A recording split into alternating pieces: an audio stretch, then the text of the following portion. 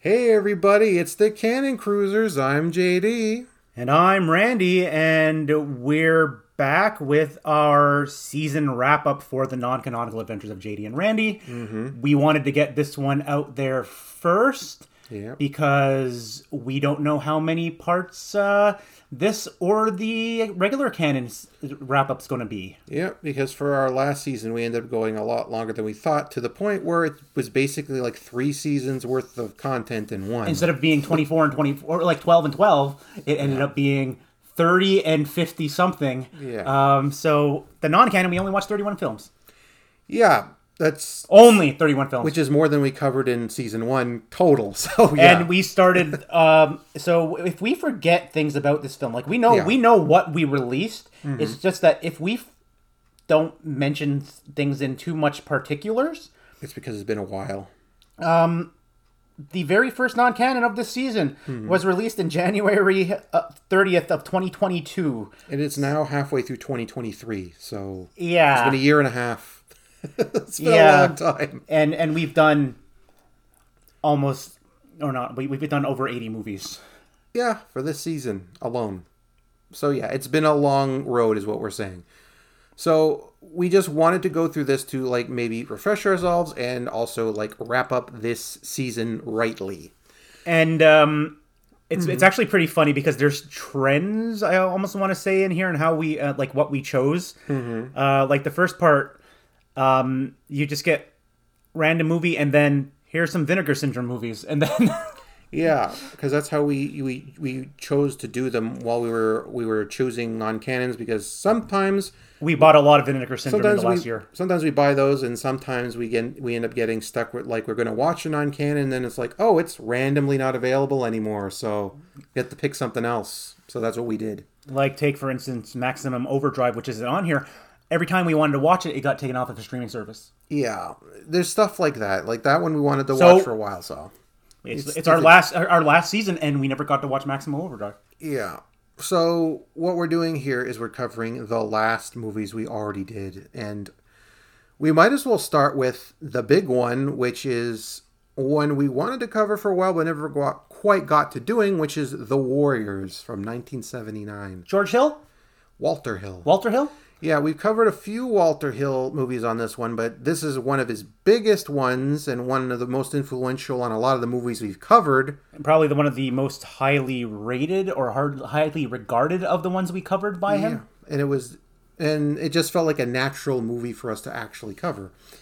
And sure enough, from what I remember, we really liked this one, and well, it sets a lot of tone for a lot of stuff that comes later, and it's very well done.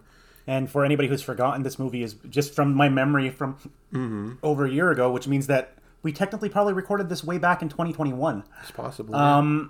Is that it's a group of a gang who have to fight their way back from the big congress of gangs that they were having on Staten Island back to their home borough of wherever it is. I can't remember. Coney Island. And they have to fight their way through New York to get back.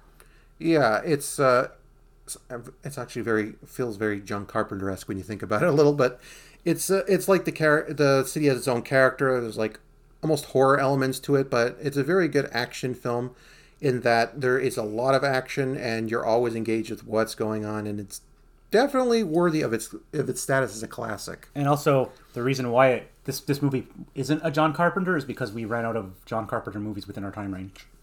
Yeah, we've covered pretty much all of them, though we might have a surprise a bit later on. Who knows? First, we'll go into the next movie, which was starring Rowdy Piper. Hell Comes to Frogtown. I believe you wanted to watch this one because I bought it from Vinegar Syndrome. This was another one we were considering for a while, but again, considering when we started this, a lot of these movies were hard to find. And then, lo and behold, they released it. I'm like, yeah, I'm going to buy this because it's on sale today. And I'm like, oh, I like this movie. Yeah, it's a post-apocalyptic, tongue-in-cheek action flick with some funny one-liners. It's not, from what I remember, it's not quite what you think it's going to be. Yeah, it's not, and that's okay. It's an enjoyable movie. Character. I haven't really changed my mind on it. I know I gave this movie like a 3. It's like it's a fun movie. It's a fun movie. It's just a fun movie. It's a unique thing. I do recommend people watch it. It's like just because it's fun, but it's also not the most memorable film. I just remember the metal cod piece. Yeah. As opposed to the one we did after that called Tammy and the T-Rex. Another Vinegar Syndrome release. Which was another one. This one is probably the craziest film that we watched this entire season, including canon films on it. This is the movie that dared to ask, I have access to a T-Rex animatronic for a week. What can I do with it? And they make a movie. And somehow, even despite all the lunacy in the film itself, it somehow manages to hold together enough to retain your interest all the way through and never stops getting insane to the last drop. Like, this movie is secretly probably one of the best films of this season. I don't mean as in quality-wise. I mean just the best to watch. Like, entertainment value. Like entertainment values. Get your friends.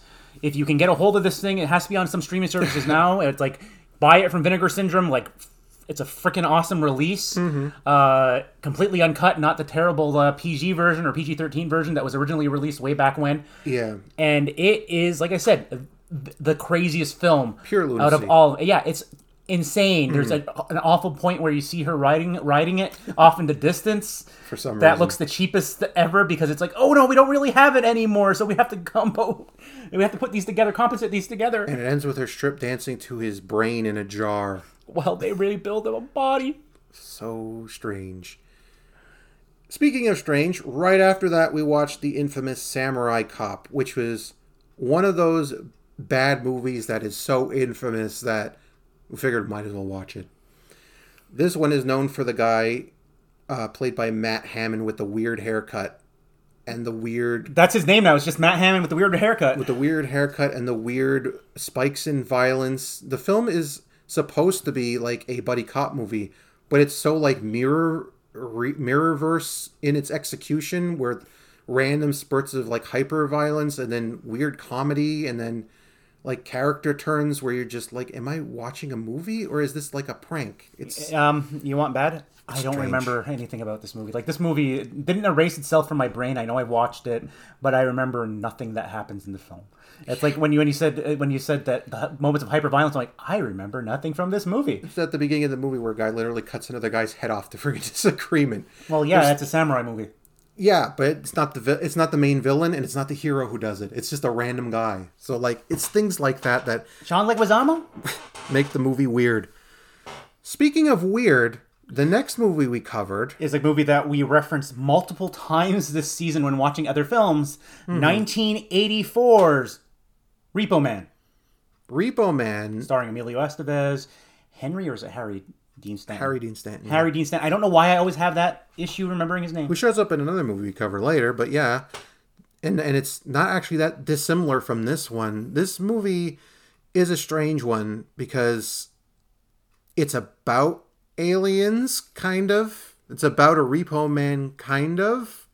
It's about a disillusioned 80 youth who stumbles into a nihilistic, disillusioned 80s youth who stumbles into the weird world of the Repo Men in a capitalistic society. And like, whoa, JD's like rolling his eyes because I'm falling into riffing mode. And it turns out to, instead being what you expect... all the conspiracies that they ramble on about are true. Yeah, what you expect it to be ends up being something entirely different in the end. And at the same time, it somehow manages to remain engaging all the way, so...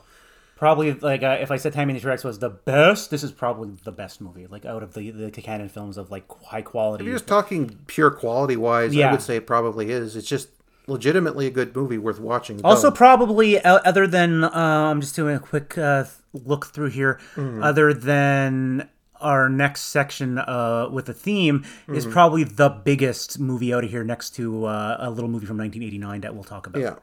Yeah, like I said, overall, though, I'm glad... and the Halloween specials. Yeah, I'm glad we watched this one, because it's definitely the type of movie I might not have considered otherwise, so it was good to finally get to watch it. And it's also one of those movies that's, like, peak cult classic, even though everybody knows what this movie is. It definitely falls into the line of cult classic, but in a good way.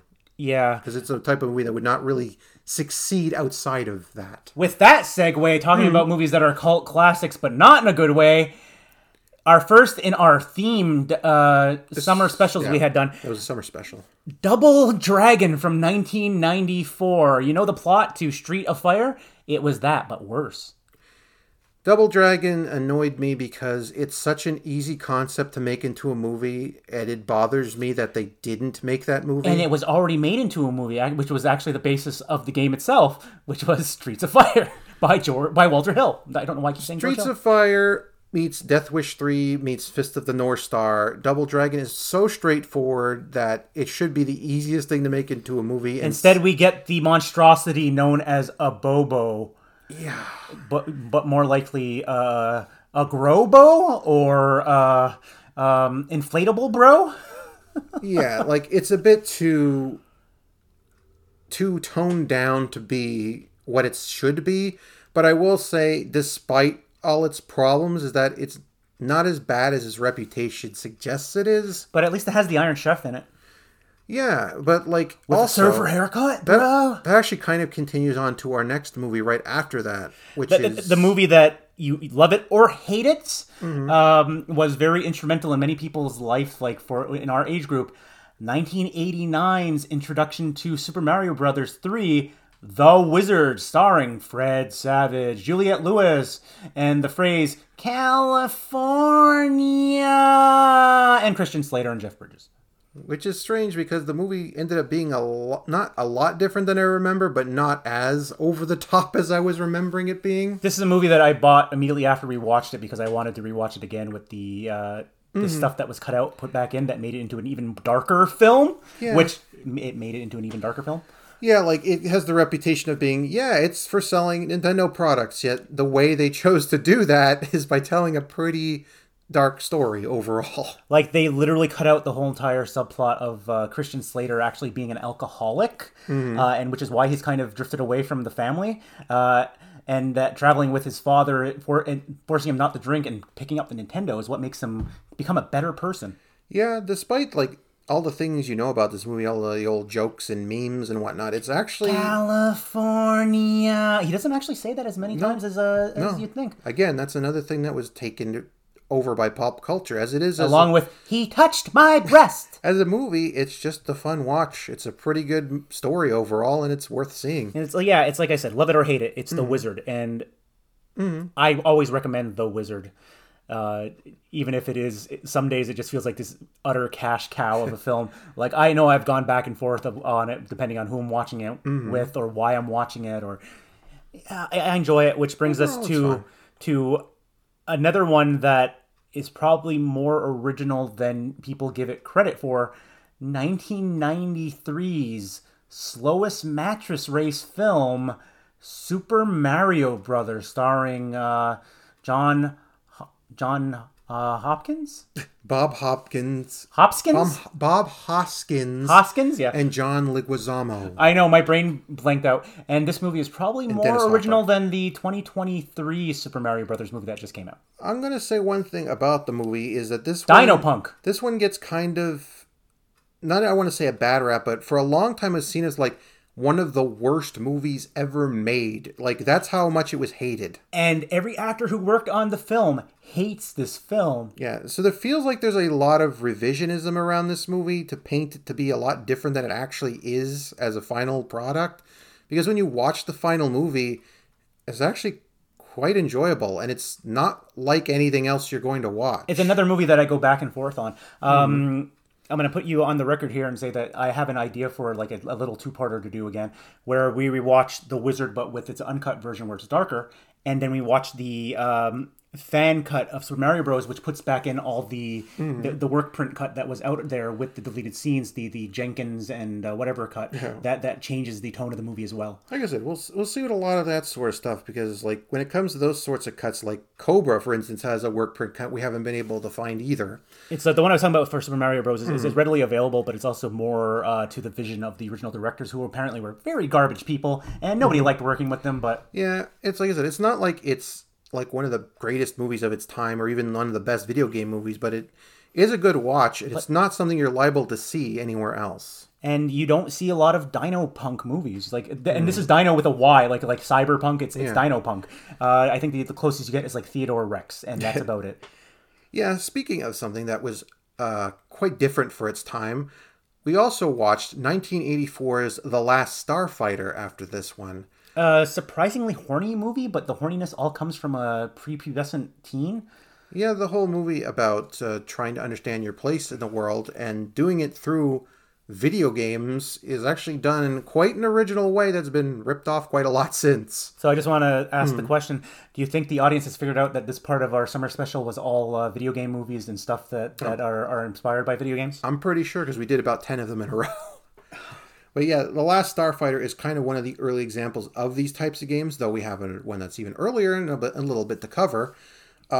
This one also manages to tie in like aliens and intergalactic dogfights and stuff with some pretty cool special effects from the time period. Yeah, though the vector graphics space battles didn't age as well as, let's say, a New Hope Star Wars vector battles. Yeah, it's more of its time, yeah, a specific CG time period when they were just starting to dip their toes into it. But overall, it's a classic, and I think it deserves its status. There's not a whole lot else like this movie out there. Unless you decide to read the writer of Ready Player One, Ernest Cline's book, Nemesis, I think it was called, which is just this movie, but worse, and the son has an Oedipal complex. I should just specify, original outside of everything I tried to rip it off directly. I don't just mean Enemy Unknown with I believe it has a Quaid in it. I don't just mean like it takes elements of. No, I just mean it's the same basic story over again with the only actor I remember from this movie is Louis Gossett Jr. and I think he's in a alien suit. Something like that. Yeah. So yeah, we might as well move on to the next one because the next one. This is probably one of the most famous of the video game movies. Mm-hmm. That's 1994's Street Fighter. Street Fighter is another one that gets a rap for not altogether undeserved reasons because... I mean, they were having orgies and they were on coke and... The thing with Street Fighter is, especially if you watch the animated movie that was released around the same time, the anime is really good and very indicative of what Street Fighter is. And then you watch this and it's just live action G.I. Joe. We make the joke, and other people have too, that it's the best live-action G.I. Joe movie there's ever been, and there's a reason for that, because it's just G.I. Joe, but with a dressing of characters that characters in cosplay of Street Fighter characters, and probably one of the worst Blankas put to film, and probably one of the worst Dalsims put to film. Yeah, because they just find a way to stuff random characters from the series in random roles. And the best lampshade of all time, Guile, played by Jean-Claude Van Damme, who's the muscles from Brussels, where they go, yes, he grew up on a army base in the area, and that's why he has a thick accent. Yeah, they did stuff like that. Overall, it's not exactly the type of movie Street Fighter fans were hoping for from the time period, but it gave us the best performance. Yes, because Raul Julia's performance as M. Bison, rest his soul, man. I miss that man. Is legendarily good because there are a few villains played as well as him. It was a Tuesday. Yeah, it's just pure class all the way through. He carries the movie, makes it even better watch, and it makes you really appreciate this movie for being better than it probably would have been otherwise.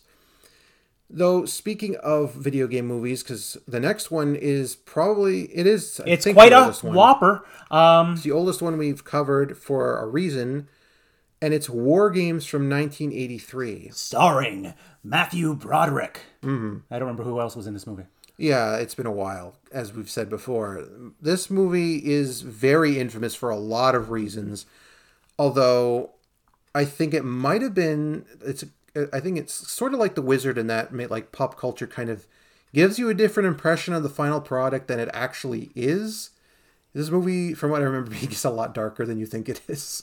It is, but it also gave us the phrase, would you like to play a game? Yeah. And if you say it in that cadence, most people will understand immediately what the reference is, even if they've never seen this movie. Yeah, it's one of the first real examples of a video game movie where the video game is central to the plot of the movie. My descriptor of it, before I got into way stranger descriptors using taglines, I wrote, this week, we journey back to a simpler time of dial-up internet, phone booths, and the perceived imminent threat of thermonuclear war, which was the name of the game, and The End of All Mankind. The film this week is War Games from 1983. Would you like to play a game? It's pretty much a perfect encapsulation of that era because it uses everything from that time period, especially revolving around technology. And all those words I just said, it's like it aged incredibly well because the hacking behind it, a lot of it was legitimate and realistic. Yeah, it's very much a movie of the time period it came out. This was not hackers. No, there's no hacking the planet. It's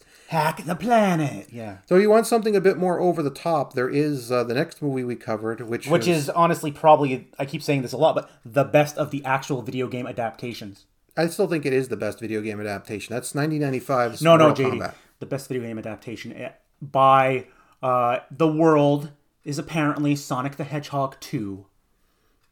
No, I would say this one's the best one because it's pretty much the game in movie form. Like they basically took the plot of the movie it was based on.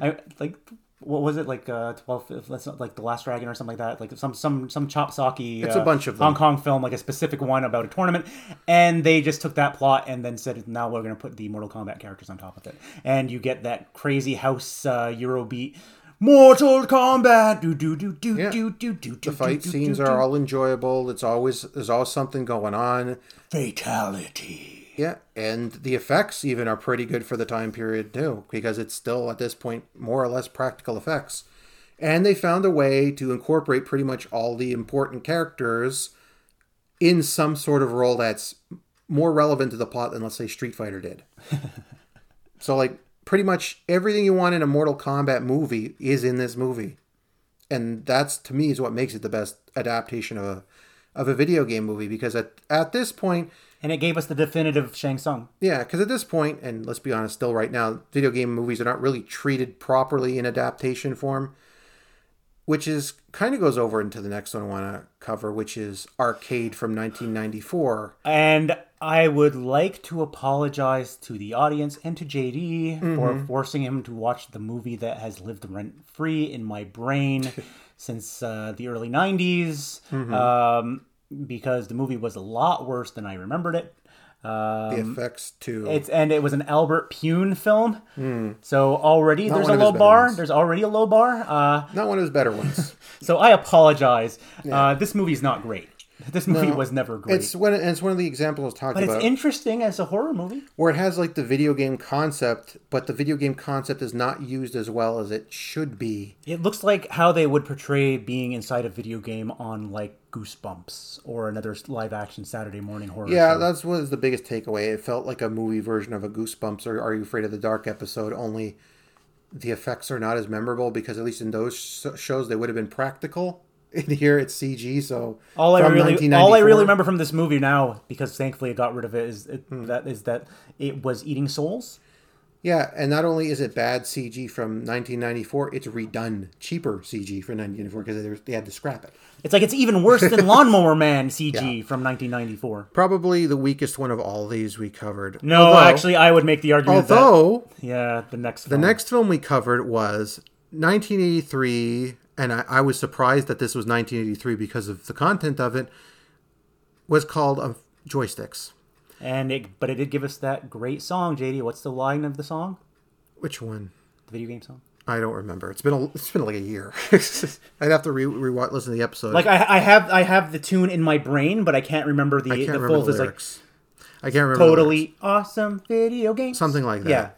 Yeah. Maybe we'll just put it as like the end song of this episode or something. But yeah. It was a catchy song, and the video game stuff in the movie I actually thought was done well because they had like the competition with all the cool sets. That was nice. Ultimately, it was just a titty movie. It was Porky's again. Like once you've seen Porky's, you've seen it 100 times because 100 movies decided to copy it wholesale. Just a straight up booby comedy, and oh god, it's boring, and there's not a whole lot to it. So yeah, it's like I said, it's a toss up. Either Arcade or this was the worst out of all of them. Though, like I said, I will say that at least the video game stuff in this one is more memorable because I still remember the giant arcade stick. Yeah, stuff like that giant arcade sticks were actually pretty awesome. It was some cool stuff, but overall, like I said, it's probably the weakest. Though you might think Arcade is weaker. The last one we covered is the best film filmed closest to my house. Brain Scan from 1994. is not as good as I was hoping it was going to be, because it had a good setup. You like FMV games? Yeah, because it had a good setup, it had a good idea, and had some good scenes, had some good setups, but ultimately, it doesn't do enough with the concept it has. Oh, God, no, it didn't. And that's the biggest issue with the film. It just falls short of taking advantage of it, and it makes everything else weaker by contrast. It starred John Connor himself. Yeah. Edward Furlong. I knew there was a fur in there somewhere. Yeah, it's like a kid. He gets a video game and an FMV video game. It's like he starts wondering if this is a real game or if it's real life. And it mixes or if it's up. Hypnotizing him, or yeah. But the problem is there's not enough of that, and it cuts in and out too abruptly. So and then there's ambiguity at the end of whether or not it's actually the movie actually happened or not. Which would have been better off had they actually used it more than they did. Though I will say, from what I remember, the effects in this movie were actually pretty good. Yeah, definitely better than Arcade. Definitely better than Arcade. Same year, but much, much better effects. So yeah, those were our video game movies for our summer special. Awesome video games. Yeah, it was definitely a fun experience. But after that, we decided, well, this is going to be our last string of movies. Little did we know it was going to take as long as it did. 84 years later. Yeah. So we started with 1993 Cyborg Cop because it was one of Sam Furstenberg's last action movies, and I wanted to get that one in before we got to the end. Starring David Bradley, and as you may have heard in our most recent episode, neither a cop nor a cyborg, or a cyborg cop. No, the advantage this movie had is that there were some fun action sequences, including the end where he crushes the villain's head with the motorcycle. I am surprised that you remember even that, because I remember nothing about this movie. That's one of the main thing I remember, and especially John Rhys Davies chewing the scenery as the villain. And like overall, though, I actually thought that was another movie. Like this movie is so forgettable. Yeah, overall, it's not one of Sam Furstenberg's better efforts. It's not that memorable as a movie, but I am glad we covered it because it led to something we're going to cover later. The next one we did was one of our few non-canon Jean-Claude Van Damme films, Double Impact, which was, I guess, closer to a Double Dragon movie than the actual Double Dragon movie again. Yeah, that's right. Yeah, pretty much. Because it's one's a bad boy, one's a good boy. Yeah, and they're dealing with a plot. One likes guns, one likes fists. They're dealing with a plot on their life, and they have to come together to solve a problem. And again, for being a movie that takes place when it did and was filmed when it did, they managed to do the twin thing pretty well, and it was not that noticeable that they're not in the same scene together, which is very well done considering the time period it was made in. Not one of his most memorable movies, but it was a fun it's watch. better than the one that he's in with Dennis Rodman. Yeah. Thankfully, we didn't have to cover that one. Bad news. So we covered the next movie. With Extreme Prejudice. Extreme Prejudice! Which is another Walter Hill movie. This movie was funny because the whole time we were watching it and when we were recording the episode, I kept thinking, this feels like a movie you imagine should have come out back in 1987, but it didn't. Yeah. It's like one of those canceled projects, like those John Carpenter movies we keep reading about, like, oh, that would have been funny if it came out. No, this is one of those movies, like it did. It has Clancy Brown in it. Yeah. It has Clancy Brown in it, as a bunch of people from the time period. It's cool, like Western. It's got this cool vibe to it. It's a neo-Western, not a neo-noir action film. Yeah, Powers Booth in it.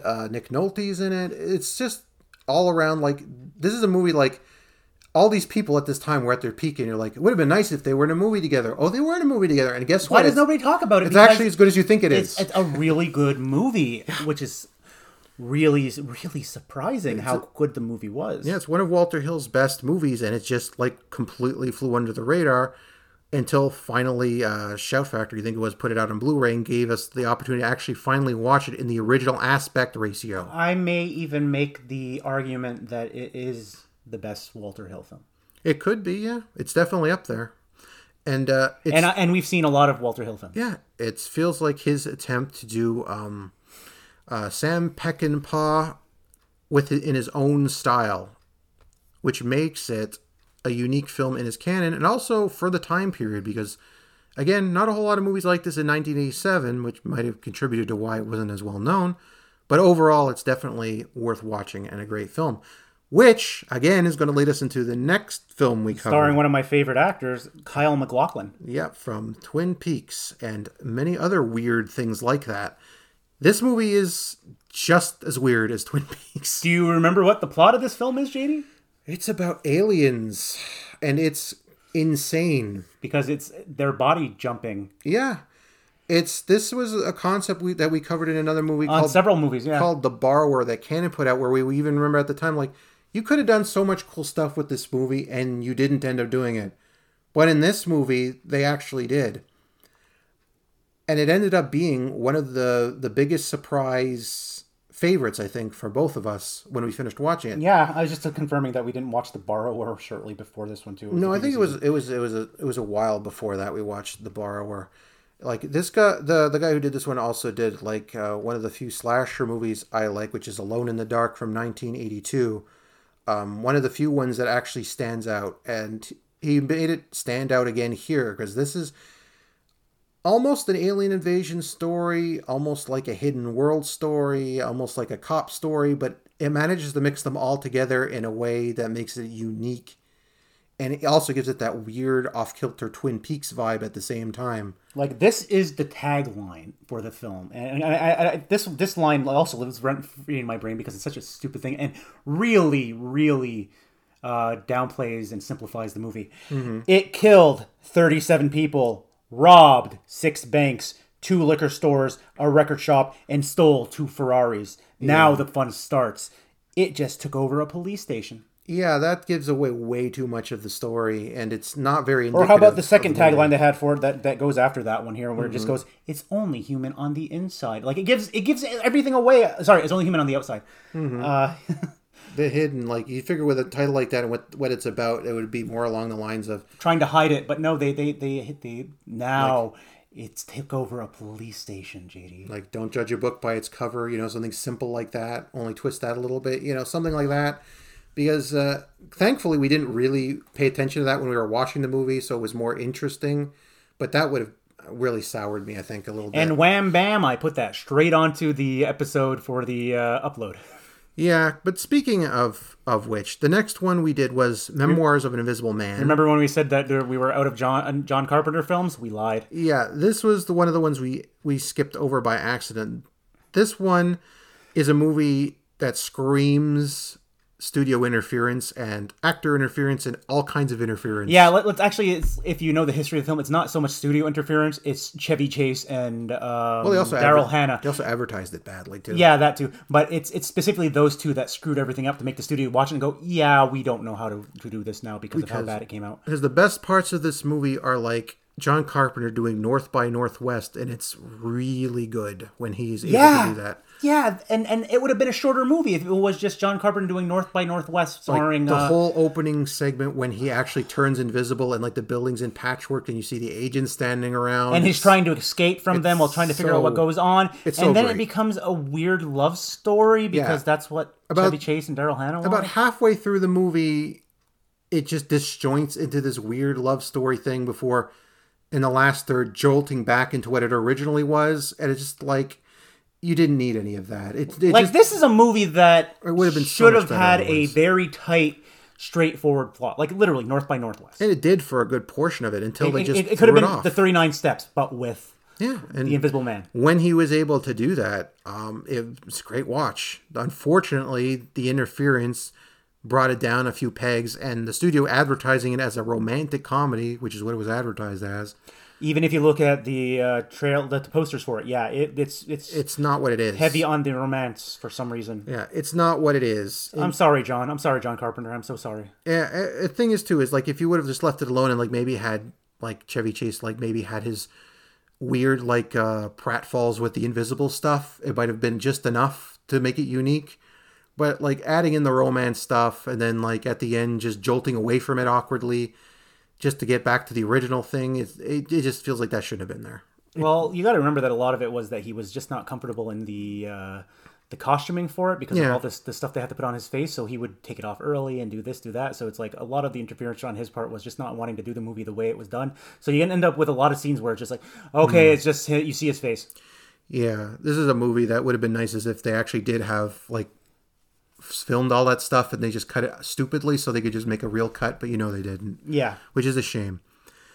Although the next one we covered was a lot more low key than this one because it's Street Hunter from 1990, which is Starring Steve James. Steve James' last movie before he died. This is one I wanted to cover. And we're saying this not in the terms of too much, where that was the last film before she died, like 20 years later. This was like his last film before he died within the next 2 years. Yeah, because he was ill and he slowly died after succumbed to his disease after this, but. I wanted to cover this one because, like, we covered up pretty much everything he did. Most of it was with canon, some wasn't, and I think we covered some of that as well. But this one was, like, his real starring role in his last movie, so really wanted to get it in there. And overall, it's actually pretty good, especially John Leguizamo as the villain you just hate. Oh, right. This is the movie that had John Leguizamo. For some reason, I thought that was Samurai Cop. No, it was this one, and it even has the final shot where he like finally gets him and he throws him into the van and he's screaming, which is a great last shot. Overall, like I said, it doesn't really stand out a whole lot, but it's a good action flick worth watching. It's another quote unquote modern western, and I'm glad we watched it because, like, for a lot of reasons, especially to give. But it's also another movie that could have been better. Yeah, but it's nice to give Steve James his due, and I do hope. Somehow this actually gets a proper re-release because this was another one we had to really scrounge to find. The next movie needs no introduction unless you're trying to figure out which one it is. 1989's, I think there was 2 of them in that year, weren't there? Well, Roadhouse! We're going to be covering another movie with a very similar title soon, so we'll just say that this is 1989's Roadhouse. Starring... I don't know. Patrick Swayze. Who is starring in this one? And a canon favorite, Sam Elliott. Sam Elliott, yeah. Because he was also in Tombstone, which you covered. Which wasn't a canon, but he was also in another one, which I think was the family incest movie. I think he's in a few, yeah. Yeah, I don't remember which one. He's a great actor. In this one, though, Roadhouse is such a... Speaking of modern westerns... A product of its time that could not be made now. It's a lot like Extreme Prejudice, and that's a modern western, but it's also more in the vein of like older, like more comedic, lighthearted. Compare and contrast the modern westerns on this list. This is the campiest and cheesiest of them all. It's more straightforward, like a saloon type thing. You know, you guarding the low lives out of the saloon, and then it slowly escalates into the insanity that is the ending. Roadhouse is really unique, and I don't really think we can talk about it any more than we already did in our episode, or everybody else already knows about this movie. Except to say that Patrick Swayze, rest in peace. It's like if he was still around today, he would be having his Swayze-sance right now and probably doing like a bunch of action films like Keanu Reeves. He probably would have been in the most recent John Wick film, actually. Like I said, this is the movie that really, like, this one and Point Break really sold him as an action hero. He wasn't in a whole lot of them, but when he was in them, he was really good. Yeah, he would have been in one of the John Wick films because then just to have that callback to Point Break. Oh, yeah. They definitely man. Why did you have to take him so soon? Yeah, and the next movie we covered was more like filling in the gaps because this is one of those movies I randomly came across and found it and went, oh, hey, I found the movie! So, like, it's 1993's American Kickboxer 2, but the reason we covered this one is because American Kickboxer 1 is a canon movie. Yep. And its actual sequel to The Death is a canon movie. Which was also another movie that was almost impossible to find. Yeah, but this movie, American Kickboxer 2, is not a canon movie. So we, might as well cover all 3 of them. And not even a sequel to American Kickboxer. It just has an American and a kickboxer in it. Yeah, and the weirdest part about this movie is it feels more like a canon movie than the first American Kickboxer does, which just feels like a generic straight-to-video movie. This one has a lot of action in it, including the opening with the girl falling in the pool, which does not go the way we think it's going to go. And it goes completely off the rails. Oh, right. It's that movie where we thought that... Oh, my God. Okay, so I'm laughing so hard. Go back to our episode. But long story short, the little girl... They leave the little girl alone so they can have some sexy time. Yeah. And she's going to drown. Oh, no. It's going to be that type of movie where the girl drowns. And then guy drops out of the sky out of a helicopter to kidnap her. Yeah, and then it actually turns out that the villain, that was part of his plot. He actually was intending to do that. Remember the guy that she was having sexy time with? He had intended to do that. Yeah, like I said, it's a fun action movie. Very canon, though. Again, not a great movie. Not a great movie. A canon movie. Not particularly great, but it was enjoyable. And I'm glad we watched this one because it was way better than the first one. If a low-budget action film that could have been improved by Sam Furstenberg, you wanted to say, it would be this one here. Yeah. Because, like I said, the action is ultimately forgettable and not very well done because they're not very good kickboxers or martial artists. Yeah, but it's a fun movie overall and definitely worth seeing. And if we're talking about movies that probably would have benefited from better execution, We might as well go with the next movie on our list, Alien Private Eye From 1989. Yeah. So this is another one of those ones that Jay said, "Hey, Randy, this is on sale on the Vinegar Syndrome. It just sounds like a you movie." And then we watched it, and then it turned out to be a his movie. And then for weeks afterwards, we kept quoting Lemro. Yeah. That nuclear device. The nuclear device.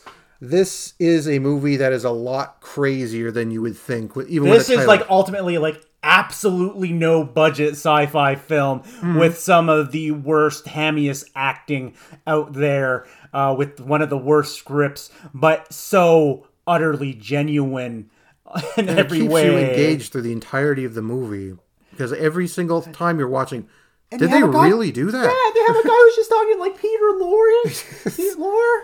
And there's a guy with acid in his tooth, and when he chews on it, he ends up killing himself. I forgot I had acid in my tooth.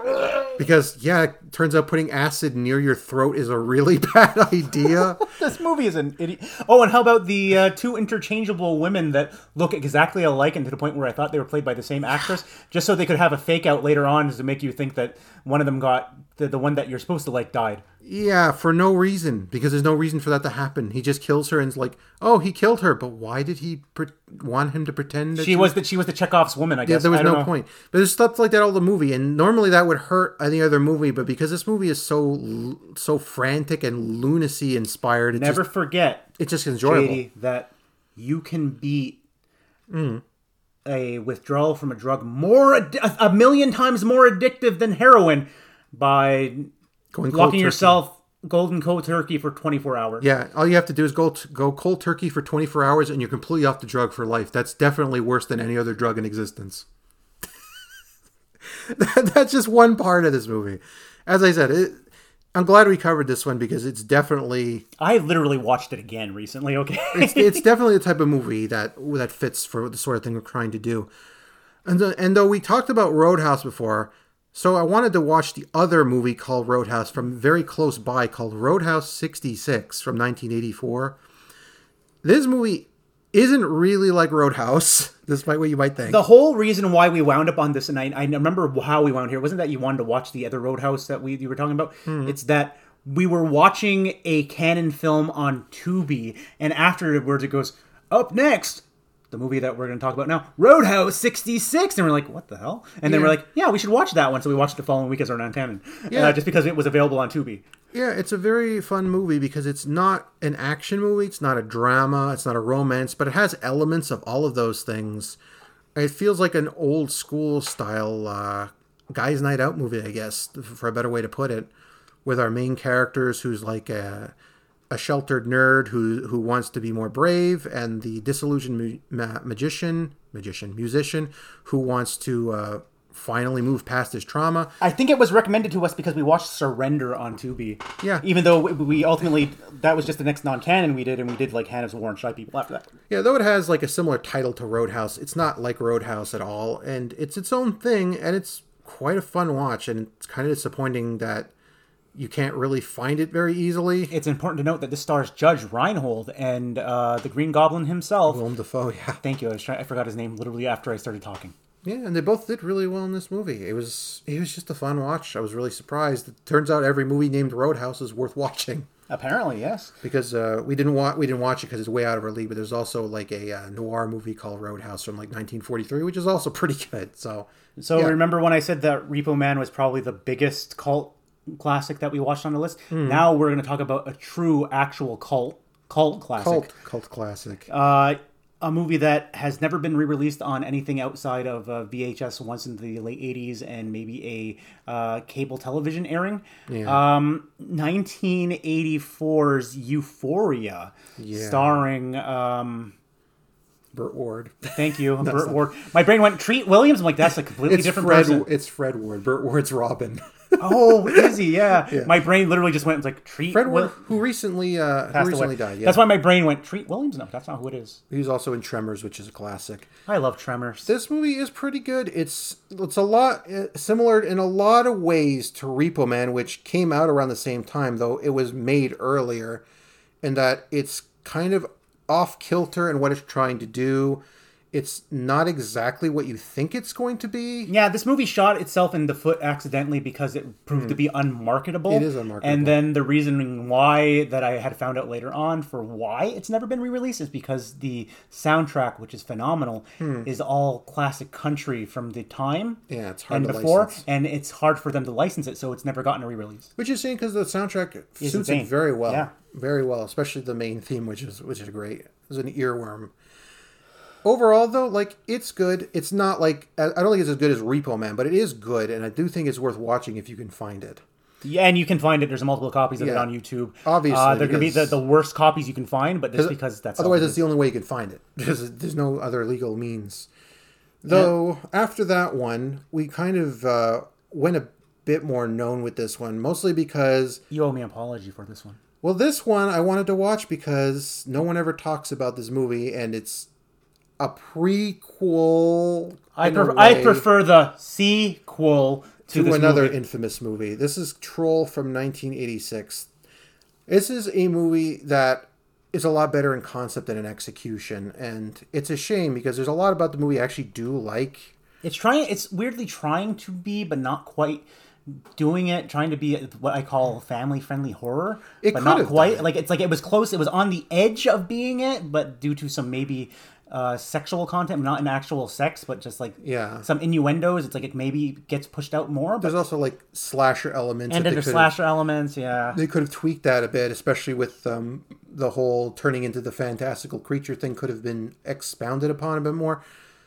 As a whole, it's fine, but it could have been a lot better. It needed to be more Labyrinth, less Friday the 13th. Halloween. Yeah, it could have had a bit more to it, and as it is, it's just kind of forgettable. I can understand why people don't talk about it, but glad we did that one anyway. Though, speaking of sequels, the next one we covered is the last one we covered in the season, Cyborg Cop 2 from 1994. See, because we wanted to start with Cyborg Cop 1 and end with Cyborg Cop 2. Cyborg Cop 2 is insane. It's over-the-top action movie. You like explosions? Because you're getting explosions. You like people on fire? You're getting people on fire. Yeah, it's one of the last of its kind from 1994. It definitely feels in Sam Furstenberg's last action movie, like he somehow knew it was his last action movie because he just threw everything in it he could, and it ends up making it a cult classic in a good way. And I would definitely still recommend watching this one. If you can find it.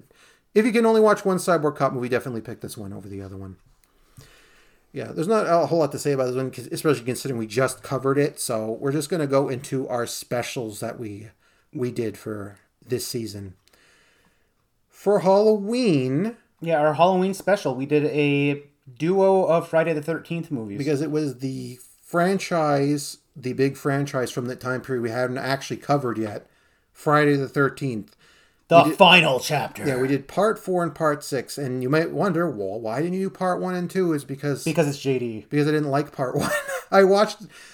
Look, the thing with this series is that it's not like a typical horror franchise where you need to watch the first movie to understand everything. No, it's a typical horror franchise where only the even number movies are good. Well, like the first movie, or like Halloween, where it's like you might as well just watch the first movie because every other movie aside from 3 is just the same thing again.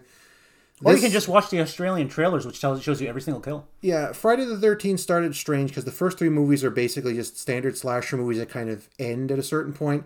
And then with 4, they decided, we're going to go all out with this one. So they basically made it the ultimate slasher movie, for lack of a better phrase. Because this has pretty much everything you want in an 80s slasher movie, and it goes all out in every aspect of it. And they clearly had a blast making it. And it's... when you watch it, it's definitively the end. It's the end. There's no way you can come back from this one. And the reason why is because up to this point, there's no supernatural element at all in the series. So you can't mistake him literally cutting his head off as being anything other than it's over. And this is where I have to kind of say, before we segue the next way, that another podcast that we're not associated with in any way, although in 2018 did a 2-part tabletop RPG re-roll of the film that is absolutely delightful. I always recommend it. It's they're called the film re-roll. They replayed this whole film as and they didn't tell the actors that that were a part of it, like the players. They didn't tell them that what they were doing. They just said that we're doing this little known independent romance film before. Oops, there's Jason. Yeah. And I always recommend people to check out that 2-part episode. It's really funny. Yeah, because the movie itself is like the movie crazy. has a lot of good stuff in it. Yeah, it's like it's a crazy, obviously, like, has all the elements you expect from slasher movies of the 1980s, but, like, they knew at the time this was going to be the last one, so they wanted to go with a bang. Like, I think Tom Savini even did the effects on this movie. Yeah, they brought him back because it's like, this is it, we're done, we don't want Jason's not coming back. So they really went all out with this one, which makes it the fan favorite. I would say if you're going to watch any of these movies, this is probably the one you want to watch to get what they're all about, why people like them in the first place, because it has everything you expect. And it's not as, I don't know, formulaic, I guess, as the first 3 are, where it's just standard kill things. This goes really over the top. And it acts as the introduction to who was supposed to become originally our antagonist, but ends up becoming our protagonist. So you might as well just skim part 5 because because part 5 it's the reason why JD skipped it was because A, heard it was bad, but B, the fact that they start laying ground for him being the new antagonist, and then realized how poorly it was received and said, you know what, Jason's supernatural now, he's bringing him back. Yeah, Jason isn't really in part 5, so I felt like they were going to take it in the whole... He's a memory. He was going to become the new Jason. So with part 6, what they did was they just went all Universal monster movie with the film, which gives it a very different, almost gothic feel at times. He became this generation's Frankenstein at this point. Yeah, it's a bit of a... Instead of like 4, which is, like I said, the ultimate slasher movie, this one takes it more in a Universal horror direction. Let me apologize first, because I hear people yelling, like the one person who listens to our podcast, Frankenstein's monster. Yeah. It's our generation's Frankenstein's monster. Yeah. The name of the monster is not Frankenstein. It's actually Adam. But yeah, and it bothered a lot of people with this movie because they toned down like the violence from like part 4, for instance. And played up the humor? But I think it works with this movie because it was very self-aware. It feels a lot more classical horror because the whole horror is not so much Jason, it's our main character's mistake that he made, and he has to fix it. And every force in the universe is trying to stop him from fixing the stupid mistake he made. No. First, the universe tried to stop him from making the stupid mistake because he literally goes to dig up the corpse of Jason so he can purify it and sanctify it so he'll never come back again. And then he ends up getting him electrocuted and he comes back. Yeah, because he lost his temper. Remember, he gets his friend killed because of that. Yeah. So it's like, and he's the one that shoves the metal thing into Jason that revives him with the lightning bolt. So it's like a very classical horror setup. The shooting, the cinematography, it's very nice, and it's very different from a typical slasher movie. And it makes it stand out enough that I think I like this one better than part 4 because it feels like it's something you could just watch. Just like it's a good reintroduction to the character. Yeah, and it definitely would have been a good way to take the movie. Although it obviously took it in different directions after this. And I will say overall, Friday the 13th as a franchise, as just a franchise, is probably more interesting than the directions they took. Like, let's say Halloween, where it was just nonsense. This one, they wanted to do something different every movie, and they did. And a lot of people really dug it. I thought these 2 movies were probably the best ones we could have watched, and I'm glad we chose these 2 to watch. Fun fact, in the originally planned Freddy versus Jason versus Ash, it was going to be canonically revealed that this entire time that Jason, when he was revived, had become a Deadite, because at the same point as something, the Evil Dead stuff was going on, and he was going to become a Deadite. Well, that's believable. That is actually very believable. And then instead, that movie never got made, and because of rights issues, and they just did a comic. Yeah. But yeah, overall, I'm glad we watched those ones. And then I think after that, we only really have one left, which is our Christmas special. Which is honestly, the biggest surprise. Another one that we've been staring at for a long time on Vinegar Syndrome. And JD like, you should pull the trigger, you should just get it. This is so you. Yeah. And then we watched a movie that is in French. It's a lot of joint what we usually do, but the concept is so based on what we already cover that it was just like, we kind of have to. And right? it may or may not would be later ripped off by Home Alone. We're talking about Deadly Games. At least the just general setup. Yeah, Deadly Games, a.k.a. Dial Code Santa Claus from 1989.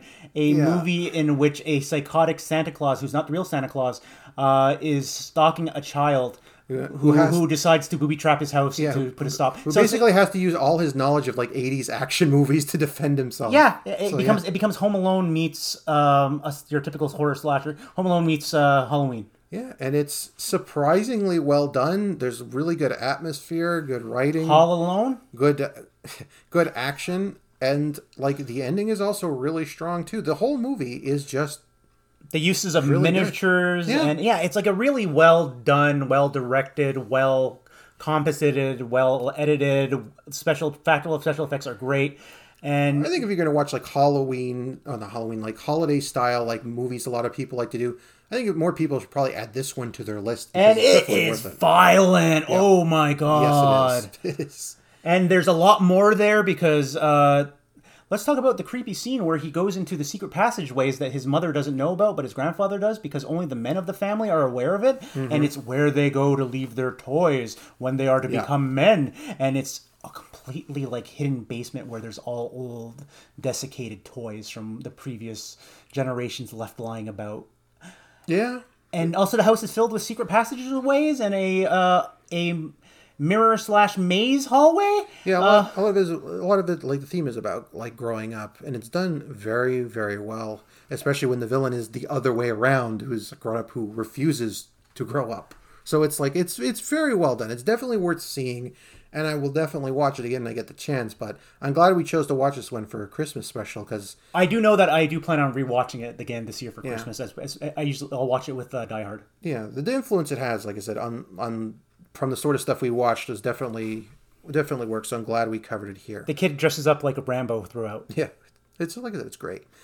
So I think that's all of the movies we did this season. And as you can see by the length of this episode, it took a long time to go through them all. And this isn't us doing our typical one, but I think it actually worked a little bit better than we normally do on it, just because we don't remember the movies that well. No, it's better to just talk about it briefly and to get like the memory jogging a little bit. It's like the only change I might have to say is that I like Alien Private Eye more than I initially did, and I did like it. It's just that in retrospect and actually watching it again, that I like it more. Yeah. And like I said, the more I thought about the Friday the 13th ones, the more I appreciated from what they were, and I definitely think they're better than the rest of the series and probably most of the genre from that time period. So I would recommend those ones for anyone looking for those types of movies. But yeah, overall, like I enjoyed watching most of these. I think we did a pretty good job with selecting non-canons on this go, even though it was a long string of them. There were a couple of whiffs, but not really that many. And the ones that did whiff were at least more or less interesting to watch, like Memoirs of Invisible Man. There's stuff about that I still think about, like the effects wise. Yeah, so. Yeah, it's kind of like another John Carpenter movie that we watched. That was the it has the mirror scene in it. Something darkness. The one with Alice Cooper. I just forgot the name of it. Oh yeah. I know which one you're talking about, but I can't remember the title either. Lord of Darkness. Something like that. I can't remember right now, but yeah, something like that. There's always something in his movies, and that one, he had quite a bit. So, like overall, it was a good string of non-canon movies, and I think that's all we got to say about this exact set. But in the future, we're not quite done with non-canon yet. We have another thing coming up. Prince of Darkness. Yeah, Prince of Darkness. There's another thing coming up that we still want to do, but before we get there, we have another canon thing to do, which is going to be definitely longer than this one because there's more to cover. Yeah, you thought the ride was over. It's not. No, it's not. So we'll be back with another exciting edition of the Cannon Cruisers. Yep, we will. And it'll be another long episode, longer than this one. All right, everybody. We'll see you next time. Goodbye. Goodbye.